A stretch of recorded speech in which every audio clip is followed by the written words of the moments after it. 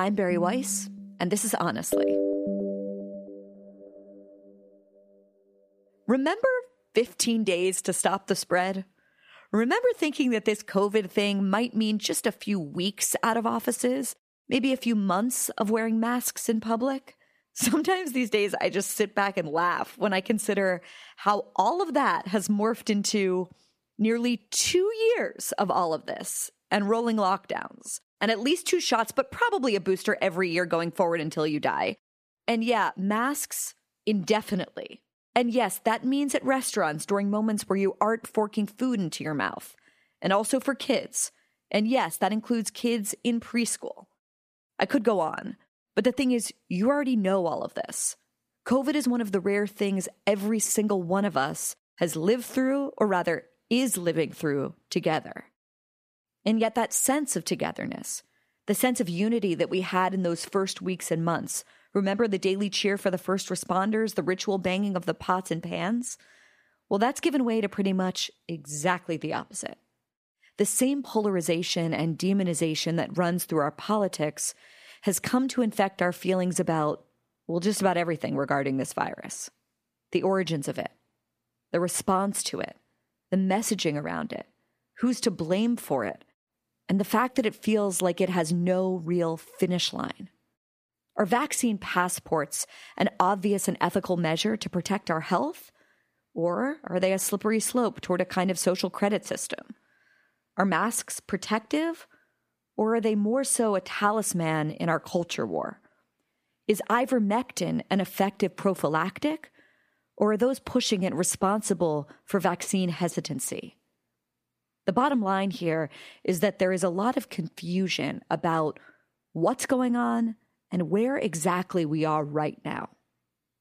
And perhaps what's most frustrating is that a lot of that confusion comes from our public officials who have told lies, who have failed to abide by their own COVID restrictions, and not just in private, but have flaunted it, including by being unmasked at fancy restaurants or gala dinners while being served by faceless attendants who are still forced to mask up.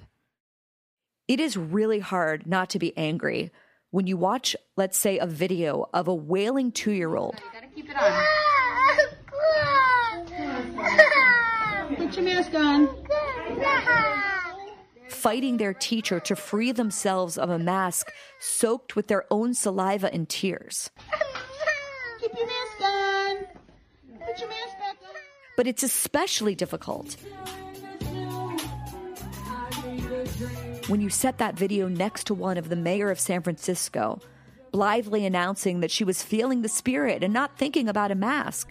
I got up and started dancing because I was feeling the spirit, and I wasn't thinking about a mask. To justify her dancing maskless for hours in a nightclub, in violation of her own city's public health orders.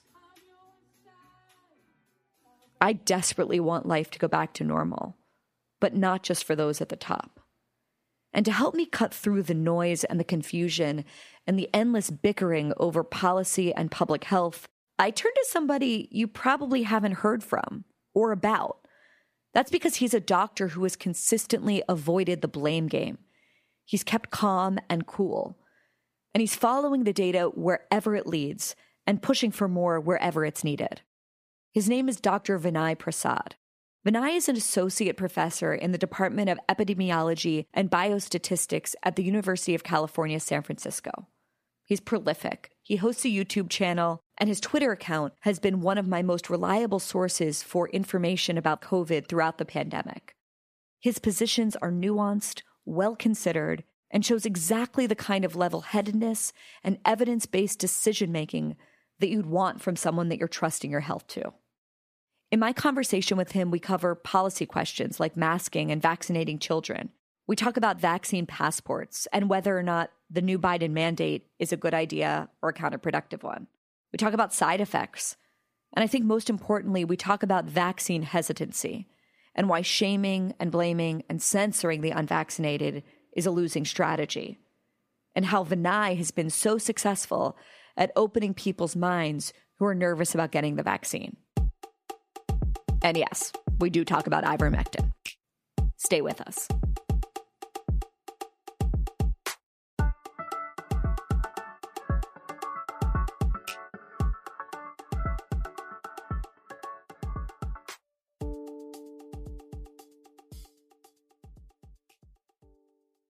You're about to hear a preview of The Jordan Harbinger Show, where we expose how patent trolls shake down innocent victims using legal loopholes and abuse of the system. Hello, I notice you've been sued for patent infringement. I'd be happy to represent you for a price. Just remember, your defense cost is going to run around $3 million.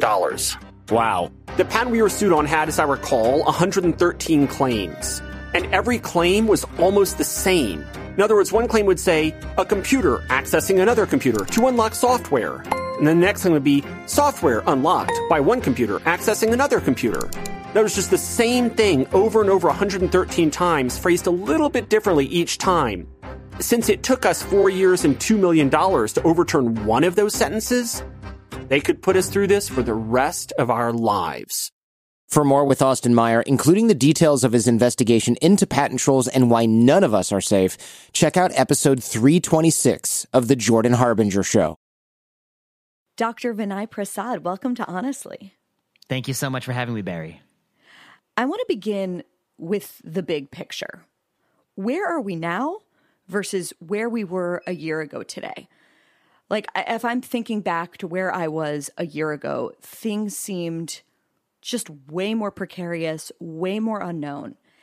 And today, as frustrated as I feel a lot of the time with public policy regarding COVID, I have to admit that things are so improved that I'm able to be annoyed with some of the irrationality of COVID. Right. And, for me personally, I've been vaccinated for months. I'm back to having regular Shabbat dinners at my house, inside and unmasked, where my friends and I are hugging and touching each other, and it feels amazing. Right. And it feels, to me at least, like we are rounding third.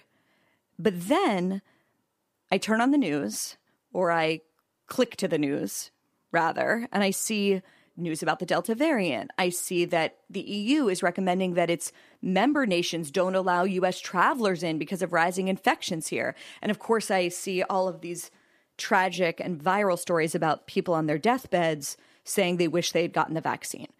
So it feels a little bit to me like I'm living in a binary or schizophrenic or paradoxical world. So give me a sense of where we are. Give me a lay of the land. Right. My view is closer to your view, which is we're rounding third. What do I mean by that? We're not rounding third everywhere. So I think one thing to say right off the bat is globally, a lot of places are still extremely vulnerable. Vaccine uptake is quite poor in a lot of places around the world. And it won't be long before one day you turn on your TV and it might be India, it might be Brazil, it might be another nation that is really facing healthcare system collapse. So I think we should remember that. But here in the United States, I do agree with you. I think we're rounding third. And what do I mean by that? I mean, I think we have a good number of people. I think I last checked a couple of days ago, about 63% of Americans who had gotten at least one dose of vaccine. We have a number of pockets in America, including California, where both you and I are, where a lot of the cities, a lot of the places have very high vaccine uptake. We have other parts of the area, as you point out, that were recently hit by Delta wave. I think Delta wave is cresting. It's going to be subsiding. But those places have a little bit lower vaccine uptake, but they do have a good chunk of natural immunity now. And so I think where we are is we're in a position where we're realizing and we're having anxiety about the end game. And what is the end game? I think we're finally coming to terms with the fact that this virus, SARS-CoV-2, it is going to be intertwined with human beings for the next 1,000 years. I mean, we're going to have this virus forever. There are going to be outbreaks of this virus. There are going to be people who get sick. It's going to continue to happen. There'll be another few more waves, I think, but they'll be smaller in magnitude, I suspect, than they have been in the past. I think we are going to someday in the next year or two start to think of this as something like seasonal influenza. Yeah. But I do think we're rounding third in the sense that for most Americans, we are or very soon getting back to those normal human things that we put on hold for all this time, like you talk about. I love to even hear you use the word endgame here. And the endgame is essentially being ushered in by the vaccines. The big change between where we were last year and the reason that I'm now able to host people inside my house is because of all of these vaccines. And the numbers, like the original reporting on the efficacy of these vaccines were astonishing. The Johnson & Johnson shot was shown to be 85% effective at preventing severe cases of COVID. Pfizer and Moderna were like 95% effective at preventing symptomatic cases of COVID. But I think those numbers, and correct me if I'm wrong, have gone down somewhat since the trials were complete. And I think there's this new concern that's emerging that the protection that the vaccine can offer is a little bit less effective, or maybe the word would be long-standing, that we had been promised. Can you give us an update on sort of what the promise of these vaccines were in terms of keeping the disease at bay and what it actually looks like in practice? Okay, so I guess I will agree with you wholeheartedly that when these vaccines debuted, our jaws hit the floor. I had never seen relative risk reductions so large in randomized controlled trials. The effect size is huge. I mean, we often don't get something like this. I got to say that I suspect the people who made these vaccines will someday win the Nobel Prize because the time span in which they developed such an efficacious vaccine is truly heroic. Over time, there have been many different reports trying to quantify this thing you're talking about, which is vaccine effectiveness. How well does the vaccine work over time? And it's really tricky, Barry. It's really tricky in a couple respects because one, you're looking at the rate of people who are vaccinated getting sick compared against the rate of people who aren't vaccinated getting sick. But one of the things that happens is over time, the people who aren't vaccinated, that increasingly has a group of them who have already had the virus and cleared the virus. They have natural immunity. So if you have natural immunity, your chance of getting reinfected is lower than if you had never met the virus at all. And so that fact alone will make a vaccine efficacy over time look like it's falling just because people in the arm that you're comparing it against, they're getting sick and overcoming it. So that's one of the kind of biases here. The other bias is that a lot of these nations, we didn't deploy our vaccine to everybody right away on day one. We obviously started with the people who are most vulnerable, the oldest people in our communities. And so when you look at some of these data sets, you're really asking, how well does the vaccine work in people who are 70 or 80 9 months out? Because those were the people in whom you gave the vaccine first. So I guess I do think that we should take with a little grain of salt that this vaccine efficacy is diminishing. I do concede that I suspect it is a little bit, especially against having a symptomatic infection. But what about severe disease and hospitalization? I think it's still a really terrific vaccine, even this many months out, and protecting you from the thing. Let's not forget why we actually feared SARS-CoV-2. It wasn't that it caused a cold-like symptom. It's that in a small group of people, it makes you really, really ill. And the vaccines still work marvelously, I think, at lowering that rate. So that's kind of how I think about vaccine efficacy. And right now, as we're talking, the FDA is meeting to discuss the need for boosters, which is a controversial space, in older people, average American people, spurred on by the Biden administration. It's weird. I mean, just anecdotally from my own life, I know people who have gotten COVID, of course, as we all do over the past 2 years. But I know more people that have gotten COVID in the past few months since they have taken the vaccine than I did from before the vaccines were available. Now, the cases I'm talking about aren't super severe. They're not ending up in the hospital, but they're sick and they have COVID. And I want to understand, is that because breakout cases are just very common with this vaccine? Or is it because ending lockdown inevitably led to people getting it? And also the fact that testing just got way more available and reliable than it did, in the first 6 months of the pandemic. Yes, you're onto it. All those things. I mean, yes, it is almost surely the case the vaccine is a little bit less protective against getting this virus than it was the moment, the few weeks after you had gotten it, when you had like the peak antibodies in your bloodstream. Sure. But it's also that now that we've had widespread vaccination and also that we have put life on hold for so many months, there is an outpouring of behavioral change. People are behaving differently, going to bars, going to restaurants, traveling, doing these sorts of things, which I think is a thing that challenges the vaccine. And then the other thing is there is a strain of this virus, Delta, which is highly contagious and much more contagious than prior strains. You put all that together and you're going to get breakthrough infections.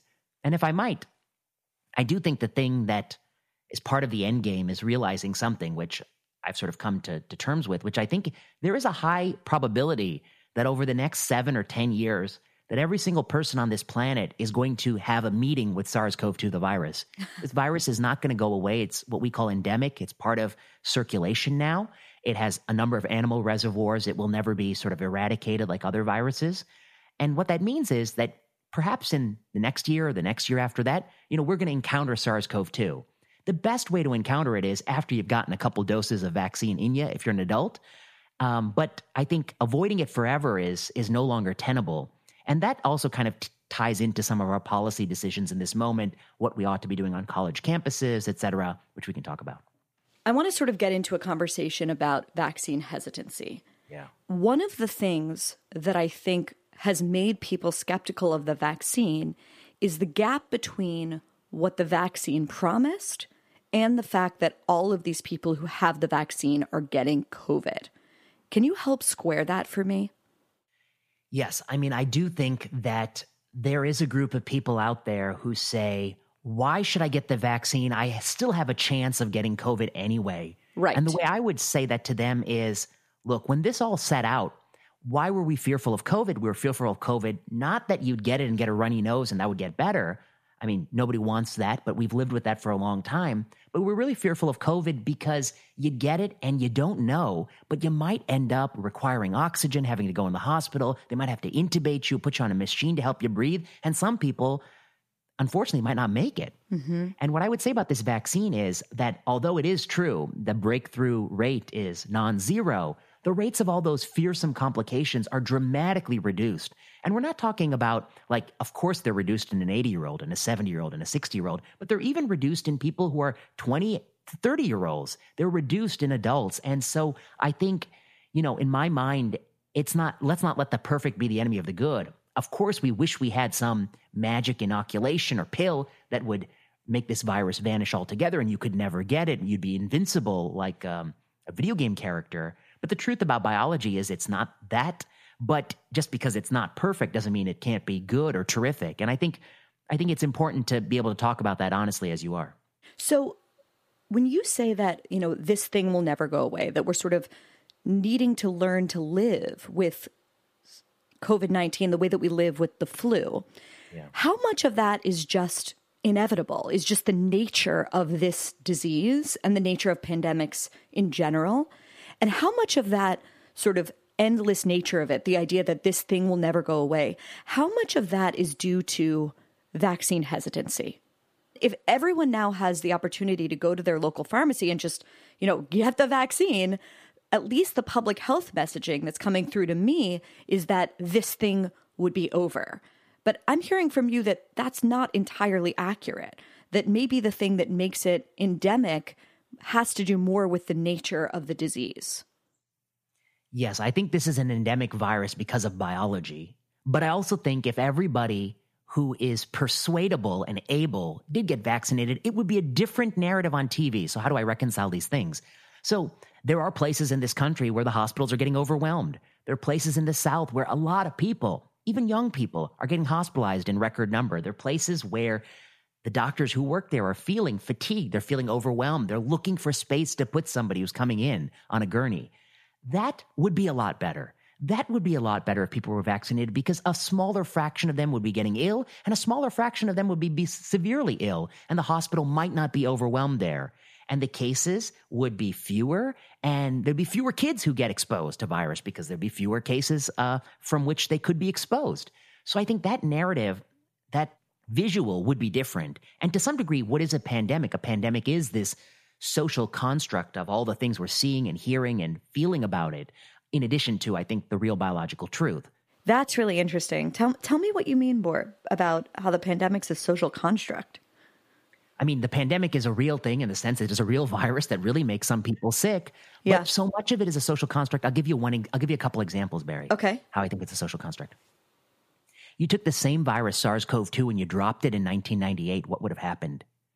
I think we would have had a very different policy response in 1998. Here's why.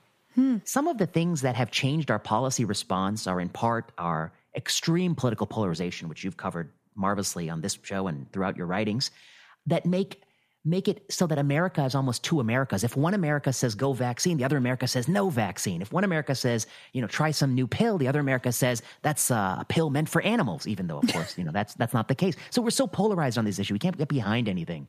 The next thing, the advent of technology and Zoom. So were it not for Zoom, I think we would have had a very different policy response. We would have had to make peace with some compromise of living with the virus earlier, because Zoom has permitted a huge chunk of upper middle class workers, and I know you've talked about this, to really continue to have gainful employment while really being sequestered from society. And in 1998, there was no Zoom. There would have been widespread layoffs if people were to stay home for a year. And I think what would have happened is upper middle class people would have found that untenable, and we would have struck some compromise. We would have ventilated workplaces. We would have said, Barry, you go in on Monday, Tuesday, I'll go in on Wednesday, Thursday. We would have alternated, something like that. And all those little differences in how we lived our lives over the last 18 months, that would affect our anxiety, our mental health. It would affect the way in which we view the news, the way in which we consume media. It would affect our discourse. And I think it would have been a very different pandemic, same virus, same biology in 1998. And that to me suggests that some of it is the human side of it and not just the biology of the virus. Right. The other example I would give you is like the same virus in different countries had different responses. Europe, Western Europe, for the most part, kept schools going throughout most of the pandemic. But the United States, we really closed schools at a lot of places. The places we ended up closing schools, it also took on a left-right political valence. Trump came out in favor of school reopening. So it was the most democratically leaning cities like San Francisco, like Chicago, like Washington, D.C., that ended up with the most prolonged school closures. Places like Florida and Texas, they pushed school reopening. Now, that is a product of the human response to the virus, not the virus itself. If you look across Western Europe, places like Sweden actually never closed elementary school, and other countries may have closed but briefly for 6 weeks or 8 weeks or 12 weeks. Nothing like what we had seen in the United States. So different countries grapple with the same biology, the same virus differently, and that to me suggests that to some degree it is a social construct. It's a political construct. So you're saying to me that if we didn't have the ability to go to school from home, if we didn't have the ability to work from, anywhere in the world, like that everything would be different because we would have just had to get back to life much faster. Yes, I think that's true. And I think that if you read pandemic guidances from prior to 2015, that's what pandemic guidances said. They never thought that these sorts of interventions would be sustainable, particularly for this duration, because they couldn't imagine a world where you could work remotely, where you could do school remotely, where you could have this technology that permitted this response. Now, to some degree, maybe it was good, but to some degree, I think it has hurt us because one of the realities of pandemic response is the more you disrupt someone's day-to-day life, the more you make them emotionally and mentally anxious and afraid and resentful and hateful. It feels increasingly, Barry, that the enemy isn't just the virus. It's those people and what they're doing, no matter where you are. Those people who are recommending something that, they think is a false promise, or those people in their reckless behavior. And I think we see ourselves more as enemies. And that would have been a little bit different if we had to go in person and meet each other face to face, even if it was in some limited capacity with masks, with ventilation, with distance. Thinking about the idea of the pandemic as a social construct, which I think is brilliant. I hadn't thought about it this way. Let's just take even the example of first responders, okay? People that delivered food or worked in bodegas or worked in restaurants. The people that aren't included in the we of my former question, the we that are able to, work from home, the sort of largely upper middle class people who are able to do most of their work from behind a laptop screen. It seemed in the beginning of this virus, those people were praised and venerated, the people that worked in places like Rite Aid, etc. Right. And now it seems like, and I don't want to overstate this, but it seems like those people are being treated almost like second-class citizens. In other words, when I go into a restaurant, okay, I am able to sit there without my mask on and eat and drink wine and the rest of it. And I am being waited on by people wearing masks and often still wearing gloves, which I find astonishing. Right. Do you think that that is going to become our new normal? And I'd love to just hear about your personal experience with what feels increasingly to me like an almost two-tiered America, or perhaps it's just revealing the tiers in a stark way that's impossible to ignore, that were already there. Yeah, I agree with you. I guess the only thing that I would say is that I think although we applauded them in the beginning, I don't think we defended them and fought for these people. These are the people who are necessary to keep society going, the people who cooked our food, who worked in our slaughterhouses, who continued public transport. These are the people that made society run, and they are essential workers, as essential as a doctor is, as I would be. So what do I think how we have mistreated them? Yes, we applauded them and we celebrate them, but our policies didn't protect them. For instance, some of the most highest risk occupations in California throughout the pandemic were line cook at a restaurant. So we talked a good game about how you should sit at home, order Uber Eats, get takeout, support local business. But we didn't think about the fact that the people who work there, who are cooking in the kitchen, are often in an unventilated space with poor masking. Maybe they need an N95 or a respirator type mask. Maybe they need a policy that if they were to have a fever or feel ill, they could call in sick and still collect a day's wage. But we don't have that policy. In California, we have a lot of immigrant populations who does a lot of the labor throughout this state. They're often living in households where many, many people are living together. If one of them were to be sick, do we have policies that provide them a free place to stay so you can recover and not infect the other people in that home? I think to some degree, as you point out, this two-tiered society, it led to a poor pandemic response. Wealthy people, people who could live by Zoom, they increasingly did. Uber Eats and Amazon Prime and Zoom and Netflix, you can live a comfortable life. And we forgot that pandemics, they always prey upon the more vulnerable people of society. They've always done that for thousands of years, and they will do so for another 1,000 years. But many of us could disconnect ourselves from that. We didn't see it, it didn't affect us, and we could shield ourselves. And to some degree, we became removed from the political conversation about what to do, policies that would provide resources to prevent spread in these communities. One of the things that strikes me as being, I don't know what the right word is, ironic or just an uncomfortable reality, is that a lot of the people who are regarded rightly as our most essential workers, let's say, for example, nurses, or people who work in the healthcare industry, there is data that has come out, surveys and such, that show an incredible amount of vaccine hesitancy among those people. I'm sure you're aware of that, and I can't help but ask you about it. Yeah, I guess what I would say is that I think at first blush, vaccine hesitancy seems about information. It seems to be about, are people aware that this is a problem? Are they aware that this is a very good and safe solution? It seems to be about information. But I think the roots of vaccine hesitancy are far deeper, and they are cultural and they're societal roots, and they're roots that people like you have done a lot better job of probing, which are the roots of vaccine hesitancy are wealth inequality, income inequality, tribalism, division, political discourse that doesn't seek middle, doesn't seek consensus, that seeks to eliminate or silence views that don't fall into our world. And so I think for a lot of people, vaccine hesitancy is a small space in the universe where you can seize autonomy in a world that's increasingly out of your control, that seems unfair and cruel. And I think that a lot of what we do, we don't get at the root of it. And I'll say one more thing. I also worry a little bit. I'm incredibly pro-vaccine. I've given so many vaccines because I used to take care of bone marrow transplant patients, and you'd often revaccinate them like an infant after the procedure.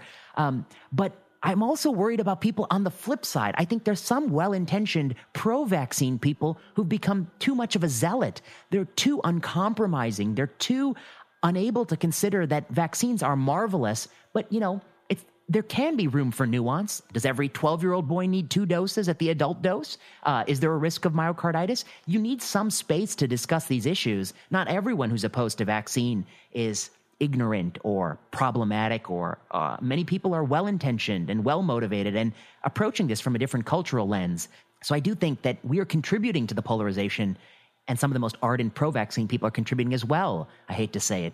And some of the most ardent people who are preying upon, I think, these tendencies in society by offering false promises and this idea that vaccination is not necessary or incredibly dangerous and things like that. They're also preying upon these divisions.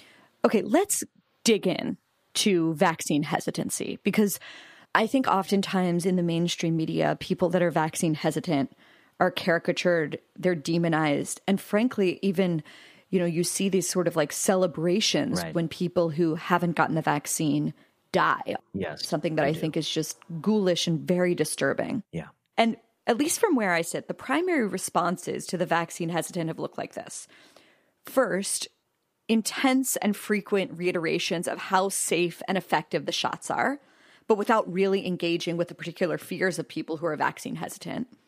The second is just expressions of rage and anger and fear at vaccine skeptics for the persistence of COVID. So shaming them with like, this is now a pandemic of the unvaccinated. This is the response that's just really all about public shaming, which I think you would agree is not very effective.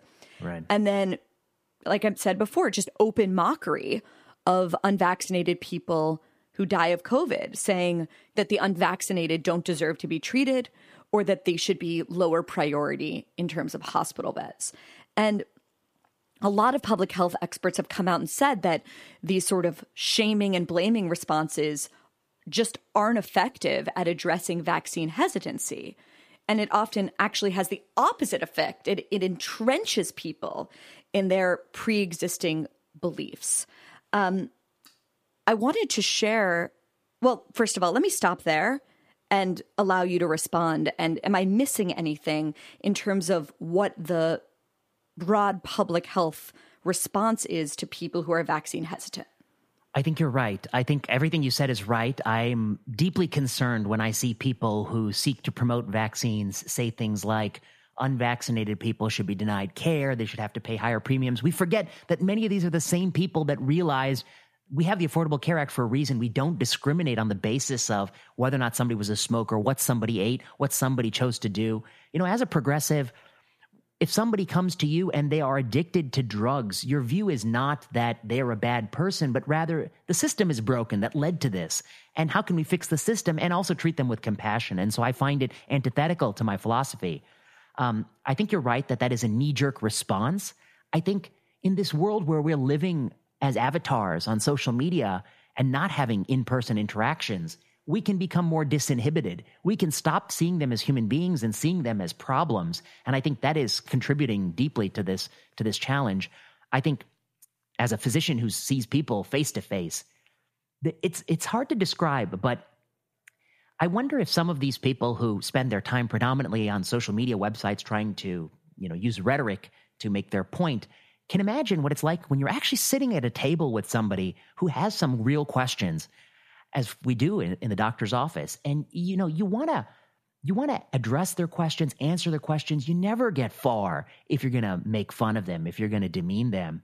And you really need to see that sometimes questions about vaccines are perfectly legitimate, very reasonable, highly rational, and you got to meet people where they are if you want to encourage them. And sometimes you don't do it all in one conversation. Somebody comes back a few weeks later. And so, I've gotten many emails from people who watched my lectures and such and my public statements, but I've also had a lot of in-person in my clinic, people who were initially reluctant, who came around when I explained it in a way that it hadn't been explained to them before. And so I think you're right. We don't gain a lot of mileage if we demonize people.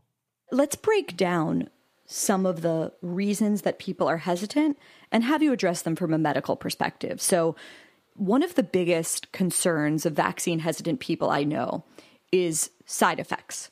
And the fact that public health officials and public health organizations are not being fully honest about the extent of the side effects. Obviously, there are side effects. I was sick in bed for a few days. My wife's knuckles and just had a tremendous amount of inflammation. So we experienced them in our own household. They weren't severe, but they were there. Tell us what kind of data we have about side effects and what you would say to someone who says to you, doctor, listen, I hear everything you're saying about this vaccine, but you know what? I can't afford to be out of work for a week if I get this thing and I get sick.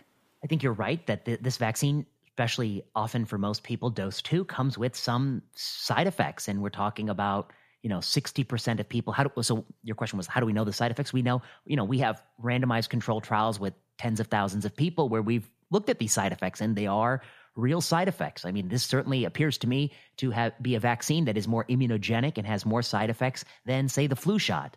Now, I guess one thing worth stating is that they're idiosyncratic. Like, who has side effects, you don't always know before they get the shot. And so we all have stories of the person in our lives who's like, oh, you had all those side effects, they tell me, and then they say, well, I actually didn't feel anything. And so I think that has to be acknowledged too. But, we're talking about 60% of people with like fatigue, severe, and then different percentages, but even up to half of people, severe arm pain.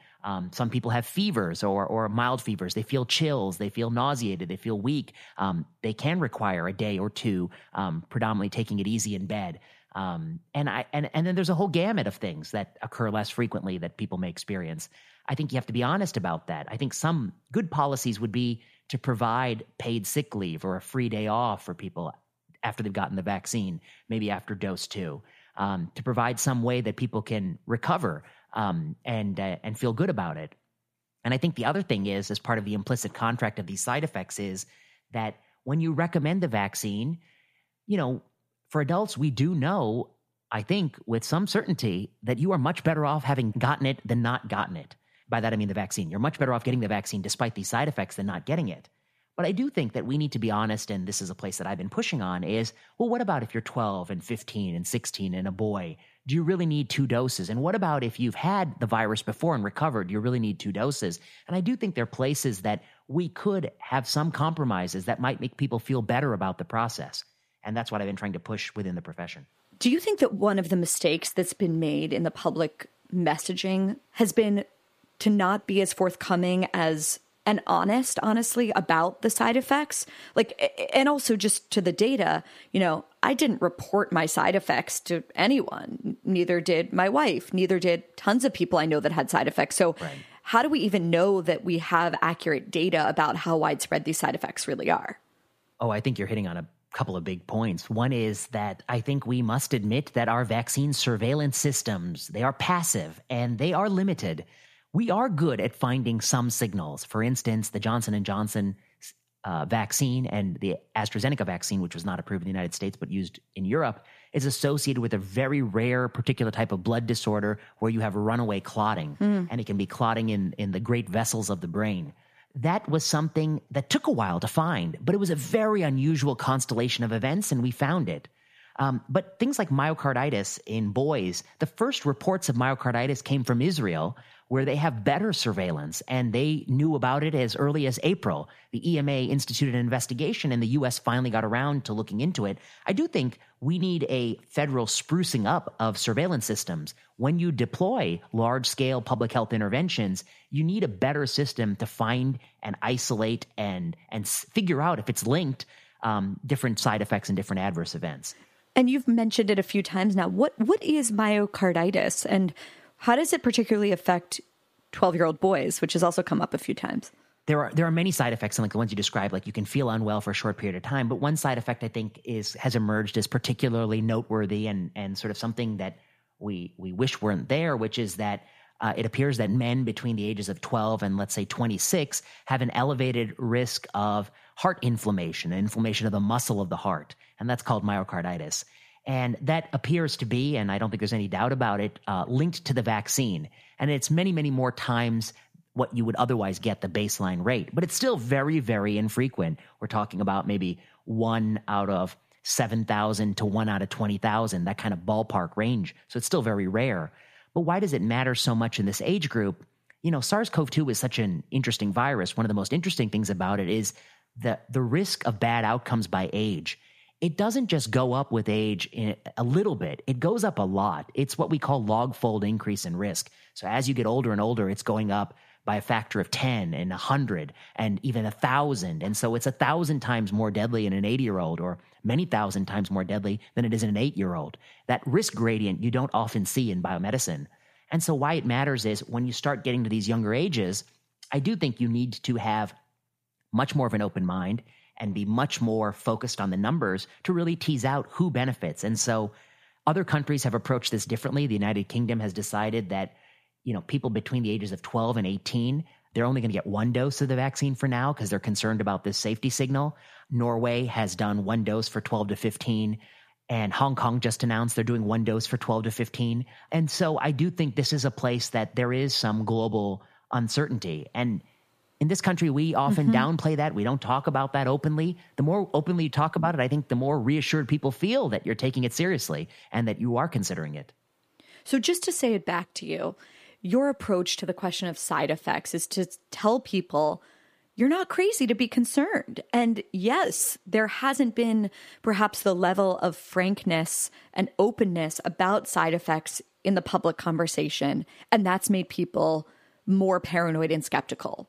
But the side effects that we are seeing, especially in adults, are not so concerning that the risk is greater than the risk of not getting vaccinated. Is that right? That's all right. And I'll just add one more thing to that. I mean, I agree with everything you just said. That's exactly right. And one more thing I'd add is that there is also a double standard. So what's the double standard? If somebody were to have SARS-CoV-2, and then there was a report later that, of 1,000 people with SARS-CoV-2, 2 people developed Parkinson's disease, that's going to get covered by all the major media outlets as a potential risk of the virus, even though it might not be linked to the virus. It might just be that 2 people were going to get Parkinson's disease, whether or not they had COVID or not. And in fact, I think that's probably more likely in that case. So we cannot have a double standard for covering long-term symptoms and consequences of the virus versus acknowledging the possibility of side effects. It has to be the same scientific standard, which is that, after something happens to you, lots of things can happen in the future. Some of them might be linked to what happened. Some of them are not linked. There are common side effects. There are common things that COVID does, like you lose your sense of smell and taste that can last for weeks. And then there are rare things, like something happens to you a couple months later, you get a cancer or you get a Parkinson's disease diagnosis. Was that linked to the vaccine? Was it linked to COVID? And I think when people see a double standard in the media around the long-term sequela of COVID itself and the long-term sequela of the vaccine, I think they are naturally skeptical, and we could do a better job of showing the standards that we use. In addition to the question about side effects, the other major subject that comes up in conversations that I've been a part of with people who are hesitant to get the vaccine is essentially the problem of newness, right? Like they'll say, these were produced really quickly. We've only had them for a very short time. They haven't been sufficiently tested. Some of them use this mRNA technology, which is new. How do you personally address people that have this concern and bring it to you? Yeah, it's a terrific point. I guess the first thing I do is kind of walk people through how I think about an issue like that. And I guess in my mind, there are constantly new drugs that we are coming out with all the time. And in my opinion, new is not the thing that makes me uncertain, what makes me uncertain. One of the things that concerns me is just how many people you've studied it in. If you study something in a sample size of 40,000 people, like some of these initial vaccine studies, you have a lot of power to find events of a certain frequency. You know with some confidence that if there is something out there that you haven't yet encountered, it's going to occur less often than, 1 in a 40,000 sort of rate. It's going to be less than that. And you have some confidence that common things are excluded. And why is that so important? When the virus itself has outcomes that are so bad, you can say, look, we don't know about all the possible things that this vaccine could lead to, but we do know there's almost no chance there's anything out there that's bigger than the problem that we're dealing with, which is the virus. The second thing I would say is that, for better or worse, most of the major side effects that we worry about with vaccines do rear their head early. We're not talking about something rearing its head 3 years from now, 5 years from now. We're talking about myocarditis, which happens just a few days after the second dose, for instance, or this blood clot disorder that happens a couple weeks after you've gotten the shot. And so a lot of the things that you're worried most about happen early. So the fact that it's new and quick doesn't affect those two things. So I guess I think about it that way. How many people have you studied? How many person days of follow-up? We like to use terms like person years, person days, number of people multiplied by number of days of follow-up you have. And when you start to get 100,000, 200,000 person days of follow-up, you feel pretty good that you're excluding a lot of things. Now, what about the newness? The mechanism of action is new, but that is both a blessing and a curse. I mean, it's a blessing because had they not used the mRNA technology, they wouldn't have been able to do it so quickly. So the newness is kind of linked to the novelty of the mechanism because normally you have to kind of make that spike protein, which is a trial and error kind of process, and it can turn out not to go the way you want, and you kind of have a vaccine that doesn't work. This leverages the body's own ability to make it for you, and the body makes the protein that it learns to fight off. And so I think that it's both a blessing and a curse that it's new. And I'm not necessarily worried that a mechanism is new, because the other thing about medicine is really almost every new drug is new mechanism. We're just constantly innovating new ways of doing things. So what did you make of those who opted to get the Johnson & Johnson shot, which at least where I was far less available, or if it was available after Moderna and Pfizer, who wanted to take that shot because it used sort of the old tried and true technology rather than this new mRNA technology? I think that's reasonable then. I mean, if there's an option out there that uses a different technology and for whatever reason you're more comfortable with it, if you're more comfortable with something because it's 1 rather than 2 doses, so you're one and done, I think those are all legitimate reasons to choose the other option. I guess the part I would kind of push back on is if there was only the mRNA option and you chose to do nothing instead, then I think I would say something like, I guess my concern is that you're just taking on much more risk than the vaccine, because you're taking on the risk of coming into contact with the virus and being unvaccinated when you do. So let me say it back to you to make sure that I'm understanding. You're saying, historically, new drugs, including new vaccines, can be concerning because they haven't had enough patients involved. But this vaccine has been out in huge numbers. And at this point, we have many people, millions of people who have had the vaccine for months now. And the side effects that they would show or the pitfalls they would have are already obvious to us. Yes, that's well put. And I guess I would say, like I was thinking about in the beginning, but at this point, yes, we have hundreds of millions of people, billions of people who've been inoculated as adults. And I think your ability to find really rare and unusual constellations of adverse events is tremendous. We've found most of what we're going to find in adults. Now, that's not to say that we're right now we're working on randomized control trials in 5 to 11, and we're working on things about the adolescents. Is it possible we're going to learn more about young kids and adolescents and this group of boys? Are we going to think about 1 dose in boys or change the dose a little bit in younger people? Sure. I think those are all possibilities, but are we going to learn anything for a 50-year-old person or a 40-year-old person? I think at this point, there is almost no chance we're going to learn anything different about the side effects in a 40 or 50-year-old person. We just have hundreds of millions of people who've been dosed with these vaccines. Another thing that comes up a ton among people who aren't getting the vaccine, and for me, this is maybe the most understandable concern of all, and that's the why should we trust them issue. One way that this will be expressed is, do you really trust these pharmaceutical companies? These are the same companies and people that Bernie Sanders, for example, has been railing about for years. These are the same companies that just lied to us for decades now about how addictive opioids are. And so now you want me to trust them and take this vaccine? How do you respond to that, Vinay? Okay, here's how I would put it. I guess I would say that I agree with the premise that these companies have been guilty of egregious problems in the past. In fact, I've written 2 books pretty much on those themes of how drug companies manipulate evidence and the problems in the drug approval process. What I would say is, similarly, both you and I think, didn't always agree with the former president. We thought he said a lot of things that struck us as odd.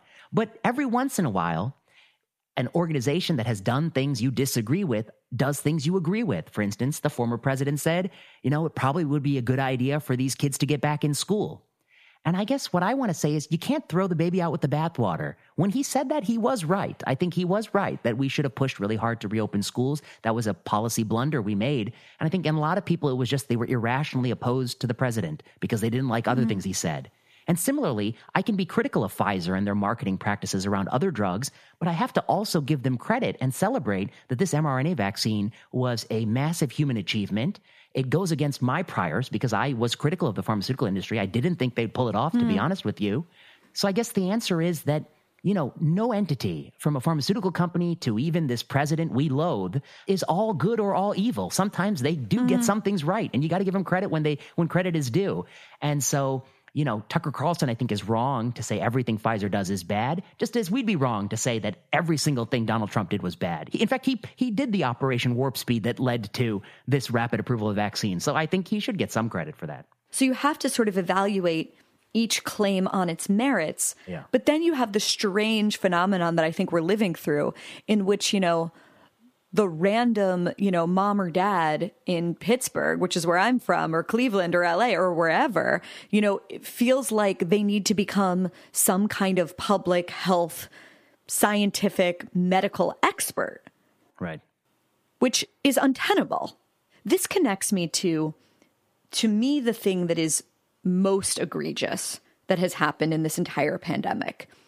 And that's what the noble lies, the admitted noble lies that people like Anthony Fauci told, how that eroded the public trust in institutions like the CDC, or, in the case of Chinese capture by the WHO, institutions like the WHO. Yeah.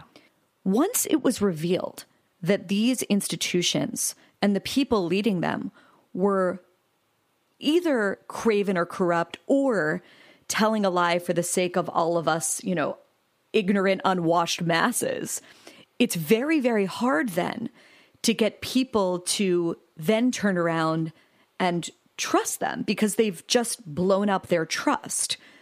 How do we deal with that? I mean, I'm asking that honestly from a very personal place, because on the one hand, I'm left incredibly skeptical of an organization like the CDC.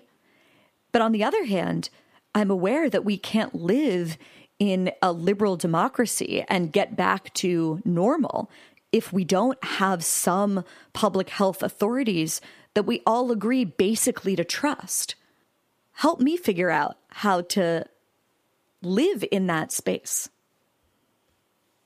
Gosh, I wish I had a perfect answer for you, but I agree with all your premises, which is one, the average person just cannot be expected to do their own literature review on every single drug product that's coming out. I mean, it's just not tenable.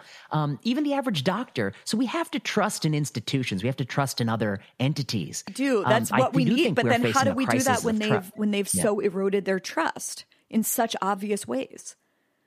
I mean, I think that the answer is that the noble lie is just not doable going forward. I mean, I've written about it. I wrote that piece in Slate about it, which I think that these noble lies were a problem. They were a big problem. And what is a noble lie? A noble lie is the person who's lying to you. They do know they're lying to you. They're telling you something that they in their heart believes is untrue when they're telling you it. But they're doing it because they want you to behave a certain way that they think will have a broader societal good.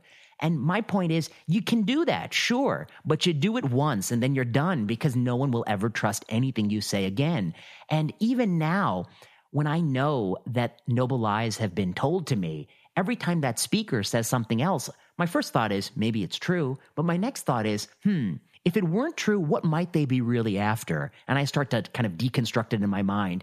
And you just don't want that as a situation. And so I think the only solution going forward is, we live in a world where the average person has access to a lot of the information. The average person can do digging.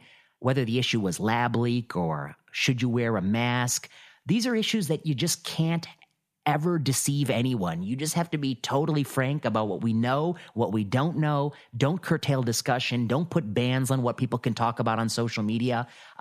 Don't gild the lily. Don't exaggerate evidence if you don't have the evidence.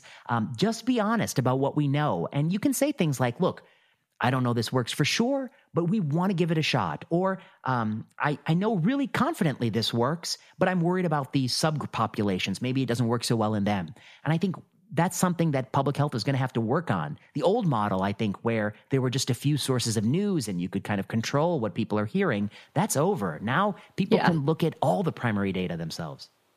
I think the noble lie that has been most covered, obviously, is Fauci. And Fauci, in the beginning of the pandemic, suggesting that masks wouldn't stop the spread of COVID. And then also how he admitted to sort of deliberately raising the herd immunity threshold. Right. That's to Don been McNeil. discussed. The noble, exactly. So the noble lie that is now being, I think, promoted most aggressively is this idea that mask wearing actually helps young children learn. There was an op-ed in the Times in August that argued something to that effect. And, you know, the thing that I can't stop thinking about is that the American Association of Pediatrics, Right. they were sort of deleting research about the importance of children looking at others' faces to learn things like social cues and mirroring and all of the rest. Yes. The first thing to say is that when you're faced with a pandemic, it is reasonable to implement things that you don't know for sure work because you are nervous and concerned and you want to err on the side of precaution. I also think you need to revisit the science, and when you get it more than a year into something, you need to ask yourself, is it really doing what we think it's doing? On this topic, when it comes to masking very young children or whether or not babies should see faces, there is some difference of opinion globally. In the United Kingdom, for instance, they've never had a mandatory masking policy for kids less than 12, whereas our American Academy of Pediatrics says anybody over the age of 2 ought to do it. The World Health Organization says don't mask a kid younger than 6, but again, our CDC says over 2. So there is some global differences. We are more aggressive at masking very young ages. The other thing is the United Kingdom, if you put your child in daycare in the United Kingdom throughout the whole pandemic, they would see the face of the caretaker who's taking care of the baby, whereas in the United States, they would not in most places. And the American Academy of Pediatrics had a tweet saying, you know, there is something, they said something to the effect of, there is no clear data that shows it's detrimental for a baby not to see a face. You're right that they pulled down some document that was about the importance of seeing faces. They say they're migrating it to a new website. That's a problematic thing. Do you buy that? No, I don't think that they're migrating it to a new website in the peak of the biggest divisive argument. I mean, I think it's okay to come here and say something like, to just be honest. And be honest, what does it mean to be honest? Is like, you know, we have no really pertinent data for the pros and cons of doing this. Kids who are very young, kids in general, we've never really done good studies in kids. We really don't know what the side effects might be in babies being deprived of seeing faces. I think it's a bit ridiculous to think it makes them stronger, like that New York Times op-ed argued. I think that kind of runs counters to people's common sense and run counter to pretty much the thinking of every European expert on this topic. It is okay to say that, you know, there's a lot of uncertainty here. We can try to learn more about the policy. Different places can do different things. But I do think you're right. This is a place of noble lies. We're living in a time in America where it's not enough to say there are trade-offs, there are pros and cons of doing something. Right. You start to take the cons and spin them as if they were pros as well. And that's ridiculous. I think no one with common sense will believe you.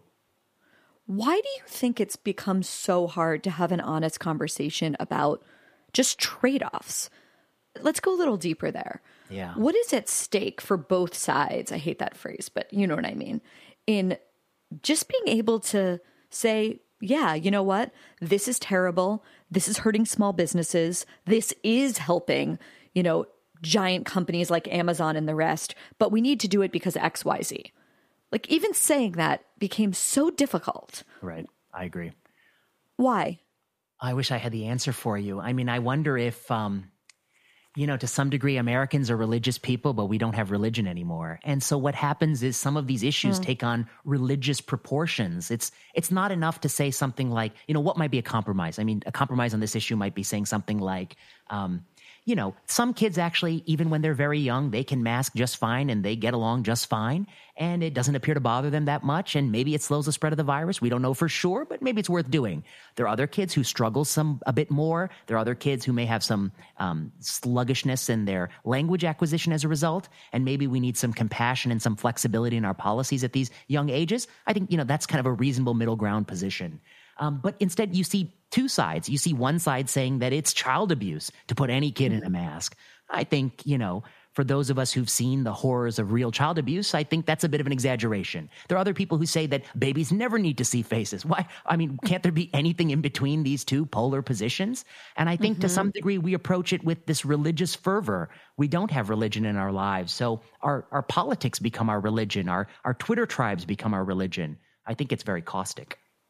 Speaking of religious fervor, I was in synagogue for Yom Kippur, And I was in LA and the weather was beautiful and we were all outside and we only could be there if we were vaccinated.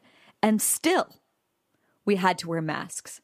And I have to tell you that I had to kind of contain my anger at this.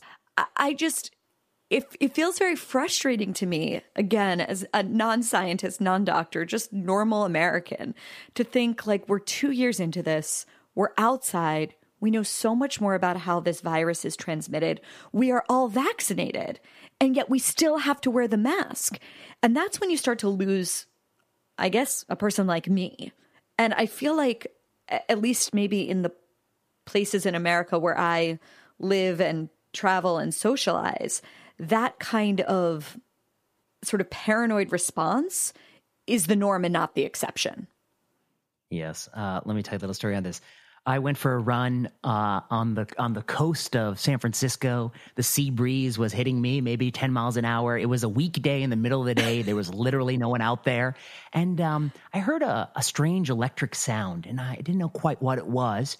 And all of a sudden, somebody passed me on a Segway scooter. Okay. And they turned around as they passed, and they said, "Where's your mask, asshole?"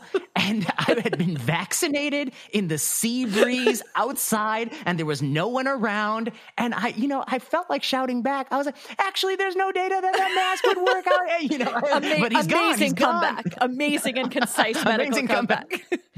But yeah, actually, the data is quite limited about this purpose. I don't know why you're so angry. But he's gone. But in that moment, don't you just feel so annoyed at the irrationality of it?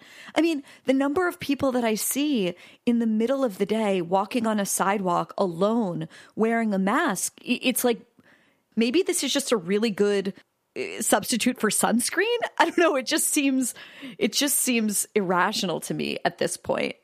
It's so irrational. And I think the other thing about it is this is one of the things that people have pushed back at me about, because I've been critical of a lot of these things. Like when it doesn't work, I want to point out it doesn't work. And people say, why are you spending all your energy pointing out these things that don't work? Focus your energy on what people should be doing that does help. And what I want to say is there's only so much juice you have. There's only so much energy people have to put up with the restrictions. And what you want to do is pick and choose the things that actually help and eliminate all the things that just are virtue signaling that don't help anything, because people are going to get fed up with you if you keep wanting them to do everything. And so I think it's important to point out that, yeah, you're vaccinated, you're outside. Absolutely, you don't need to wear a mask. I don't see any. It was debatable if you needed to wear the mask before you were vaccinated outside. It's certainly not debatable now. You don't need to. But yet, But do you think that just, civility requires us to comply?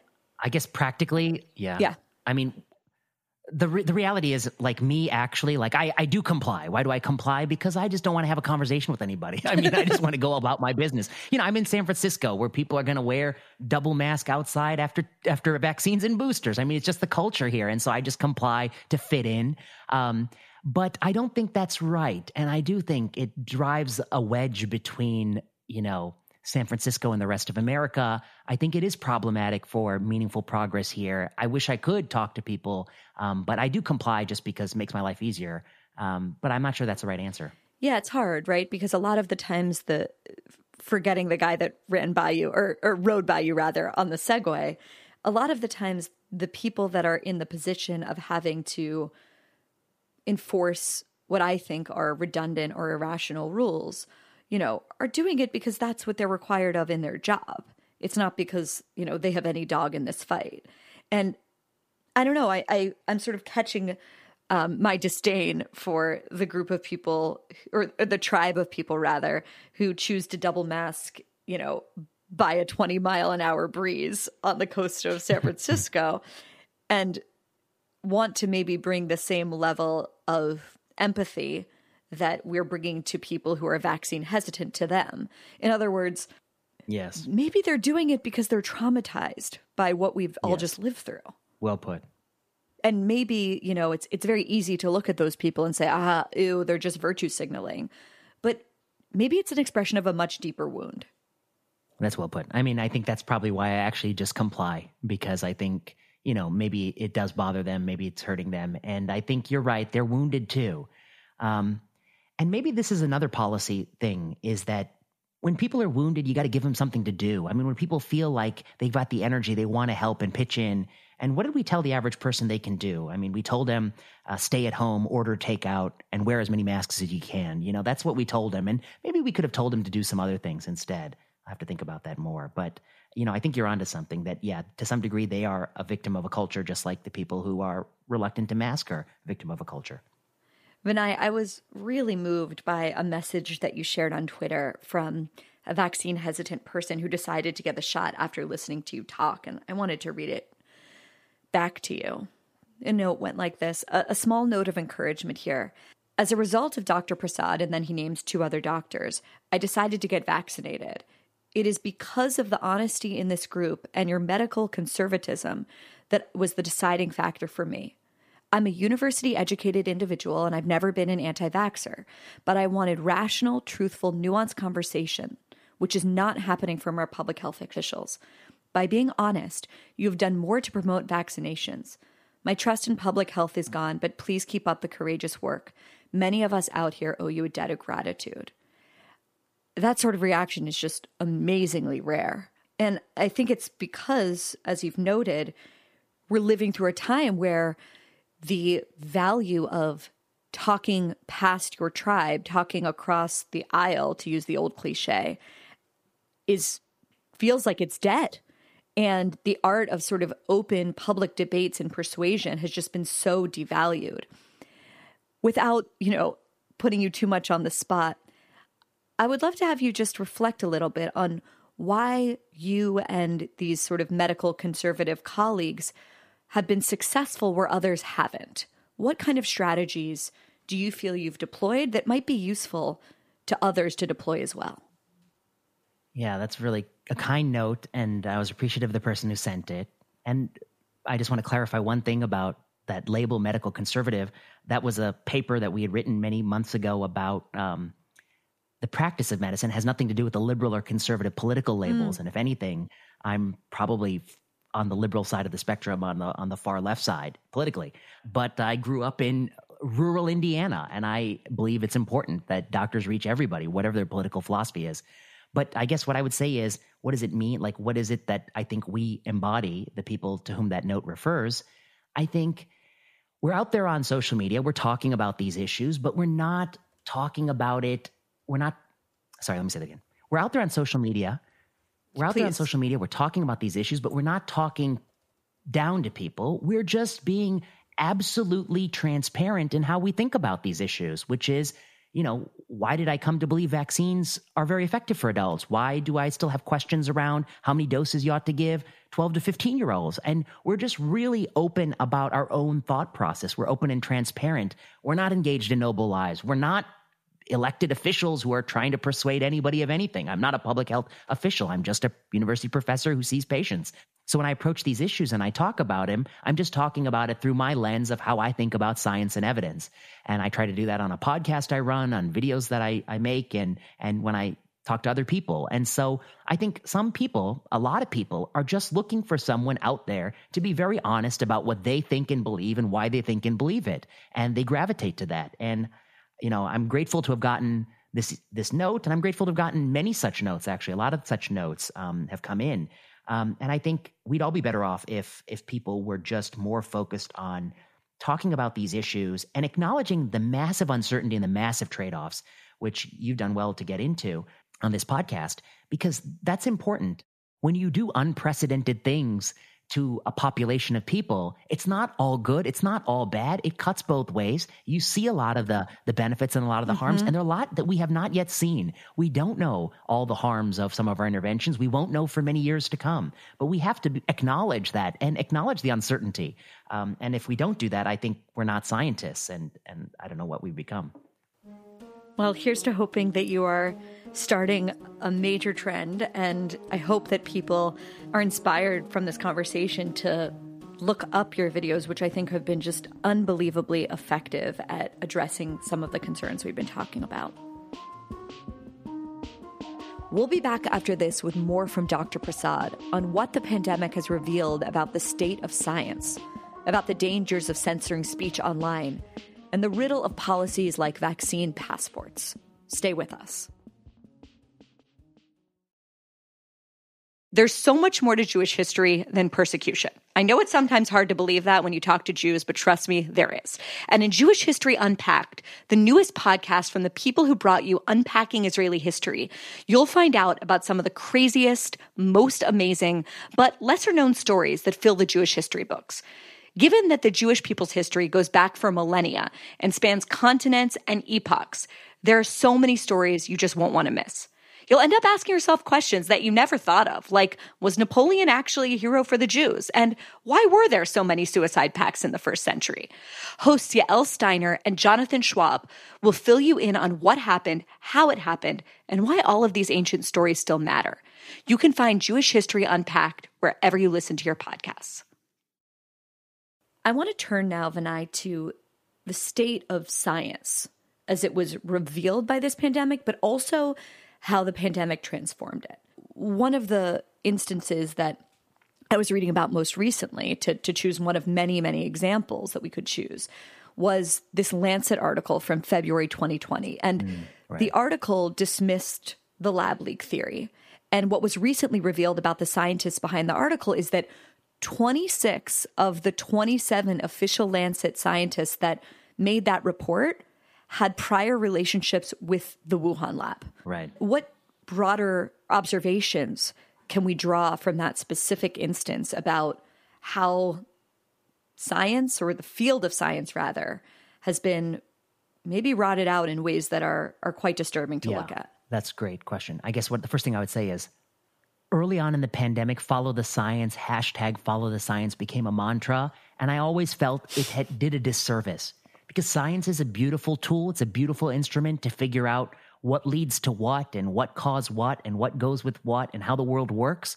But science will never be sufficient to tell people what they ought to do. And you always need to engage the body politic to figure out what people value, what trade-offs they're willing to accept, what trade-offs they aren't willing to accept. You can never follow the science as incoherent. You can only have science inform the policy and educate you. But these decisions are ultimately decisions that have to be made by people.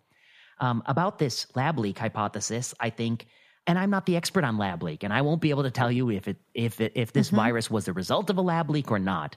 But what bothers me a great deal was that very early on, before people knew, they came out forcefully in that Lancet paper and said, it absolutely isn't a lab leak, and anyone who says otherwise is guilty of spreading misinformation. And for a while, Facebook said, you couldn't even discuss the topic. We will ban it from this platform. Until Don McNeil and Nick Wade wrote those two Medium articles. And that's the other point. They're publishing it. They were on Medium. Right. They're not in the canonical press. And that broke the seal. And now suddenly we could talk about it. Well, that broke the seal. And then I think, Jon Stewart being able to make jokes about it out loud on Colbert was like, the breaking of the dam. Yes, you're right.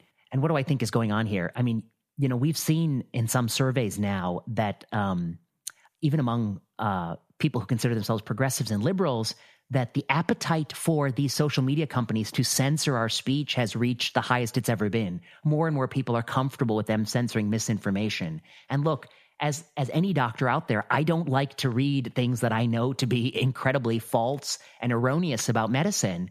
But I do think we're in a dangerous place where we have difficulty drawing the line between what is merely disputed and what is uncertain and what is really misinformation. And this lab leak fiasco suggests that we drew the line too harshly and we curtailed dialogue where there ought to have been dialogue. And I worry that our appetite for censorship has reached a pinnacle, and that's going to be dangerous in the future.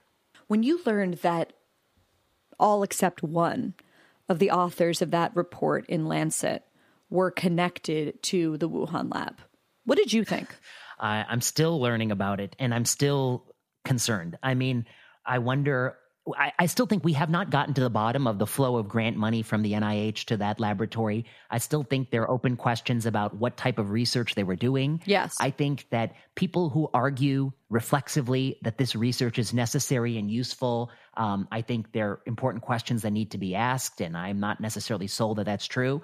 I'm concerned that there are these conflicts, and these are deep conflicts. They are, to some degree, financial conflicts, but they're intellectual conflicts. They're the conflicts of identity. These people have poured their identity into doing this work, and so they're naturally going to be resistant to the idea that some of that work may have potentially leaked their laboratory and caused great damage. So I think that this is a place that there needs to be some independent pushback.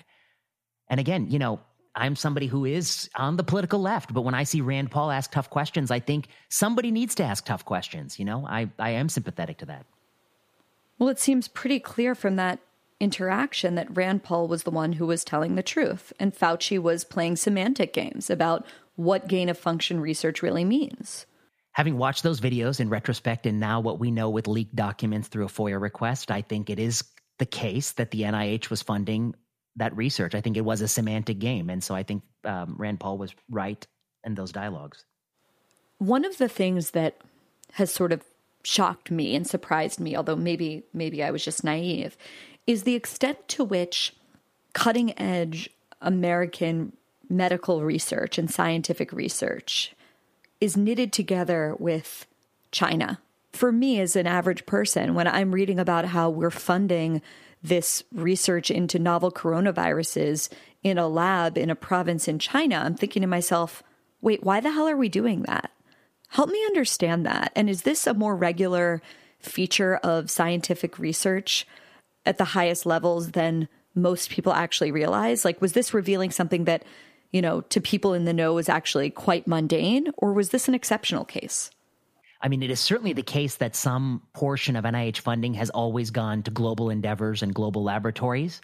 But I think that the salient features here that are very concerning is this particular type of research is very high risk. There are laboratory safety standards that need to be strictly adhered to. There appears to be some indication that it was known that these standards could not be strictly adhered to in this location, and yet the research continued to be funded. And I think that those are all recipes for a problem. And I think that there needs to be a full-fledged independent investigation of this with some force of cooperation from the Chinese government. And I don't think we've gotten that. I think we've only gotten insufficient investigations to date. We talk about how we need to have trust in our scientists, trust in our public health officials. At this point, given what we know about the Chinese Communist Party and the way it functions, especially has been revealed over the past 2 years with disappearing research and disappearing scientists that would have alerted the world to the fact of this pandemic much earlier and probably saved millions of lives. Am I crazy to come to the conclusion that we shouldn't trust any lab working in China, just as we wouldn't have trust any lab, in the Soviet Union? If they're working with a contagious disease, my trust is low. If they're working with something that's not a contagious disease, I still always trust but verify. I still always verify. I still always, whenever I read a scientific paper, whether it's cancer research or rheumatology, I still ask myself, is it possible that what I'm seeing is not an accurate representation of the science that was done? But when it comes to contagious diseases with implications for the global population, I think the answer is we need to be seriously concerned about the laboratories around the world, especially in China. The big public policy question that we're facing as we speak at this moment is about vaccine passports. And I think there's a lot of confusion about what a vaccine passport is. Maybe it's a lot of different things. How do you define what a vaccine passport is? I think a vaccine passport to me is some proof that you were vaccinated, some way to link it to your identity. So often you have to show your vaccine card and your photo ID. And then 3, some gatekeeping that you can't go or do something without those first 2 things. And so I think a passport to me is one of those, all those 3 things.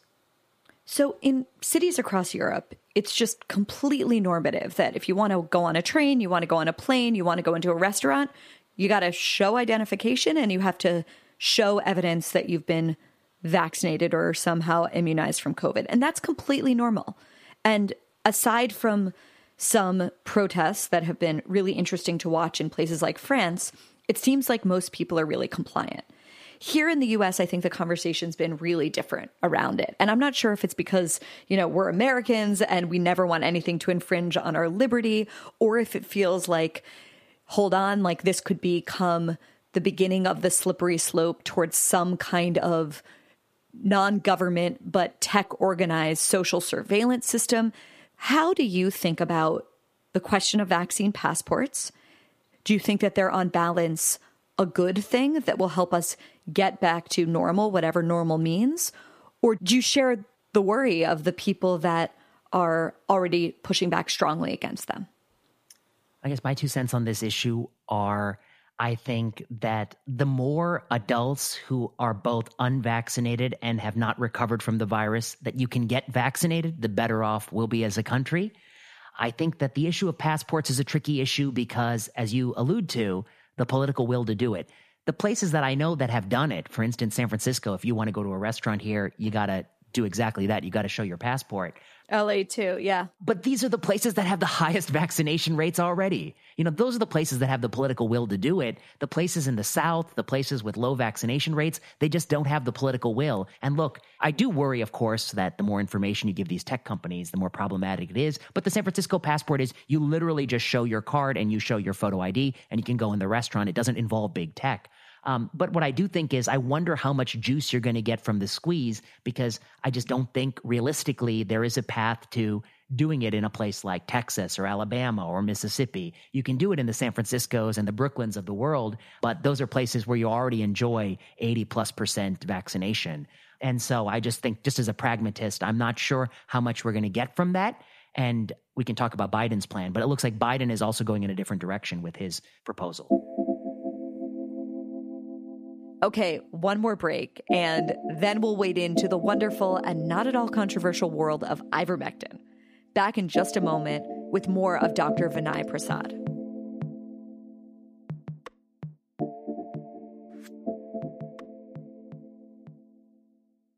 I'm curious what your views are on alternative treatments that have at various times been advocated for COVID and also debunked and then promoted again, most notably an older drug like ivermectin.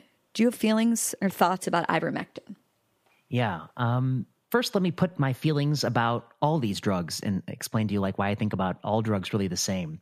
Because I think like ivermectin has taken on a lot of importance in the minds of many people, but I'll just walk you through how I think about all drugs. The pharmaceutical industry and doctors, we've been trying to develop drugs for hundreds of years now, and we're always looking for drugs that help us in all sorts of ailments, from cancer to heart disease to infections. And the reality is that for many drugs, you can find some molecular reason why it ought to help. You can tell yourself a story that there's a pathway in the cell, there's a pathway in this process, that this drug can abrogate, it can hit the right target, it can do some good.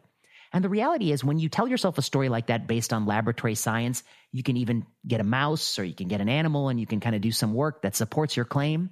But what's the probability that that work will someday translate into an effective and safe drug in a person? And the answer is, it's really, really low. It's almost like lottery-like odds. And that's why the pharmaceutical industry, of all the drugs they've got in their pipeline, just a tiny fraction actually get approved. And the reason I say all this is just to say that this is what doctors call pre-test probability. In other words, without having definitive proof that a drug works, what's your baseline pre-test probability that it's going to help? And I guess what I'm trying to portray to you is that it doesn't matter to me whether it's ivermectin or hydroxychloroquine or whatever. My pretest probability in medicine is generally low because I know about all the failures that happen along the way. And so when I heard about ivermectin, which is I want to be clear about a couple things. It is not a horse paste, as some people disparagingly refer to it. It is a real and important drug globally. Mm-hmm. It is a drug that's used against worms or helminths, which infect many people globally, and it is a drug that has improved the well-being of countless people. So when I heard that it might be useful as a COVID therapy, I thought to myself, okay, this is something that's reasonable to pursue and study in well-done randomized studies. And my understanding is that there's at least 4 that are still ongoing. What I was hesitant about, as what I'm always hesitant about, is before you do those studies, should you just debut something and just start using it? And it's not unique to ivermectin. I was hesitant about this even early on in COVID. Doctors were throwing the kitchen sink at people. They were trying all sorts of drugs that we just didn't know a lot about. And most of our efforts were in vain. Most of the things we tried turned out didn't help. And so I guess right now where I'm on ivermectin is that I think it's something worth studying. It is being studied, but I wouldn't prescribe it to anybody until I see those results in my hand that it actually helps. Joe Rogan most famously got COVID and was treated with ivermectin. And this led to this like giant conversation about whether or not ivermectin was, as you say, an effective drug or whether or not it was simply a horse dewormer. I think the two most prominent people in the country, other than Joe Rogan, that have made waves about ivermectin are my friends Heather Heying and Brett Weinstein, who of course are evolutionary biologists who famously used to teach at Evergreen State College until they were forced out. And they basically say that the data shows that the current vaccines are, and these are their words, narrow and leaky.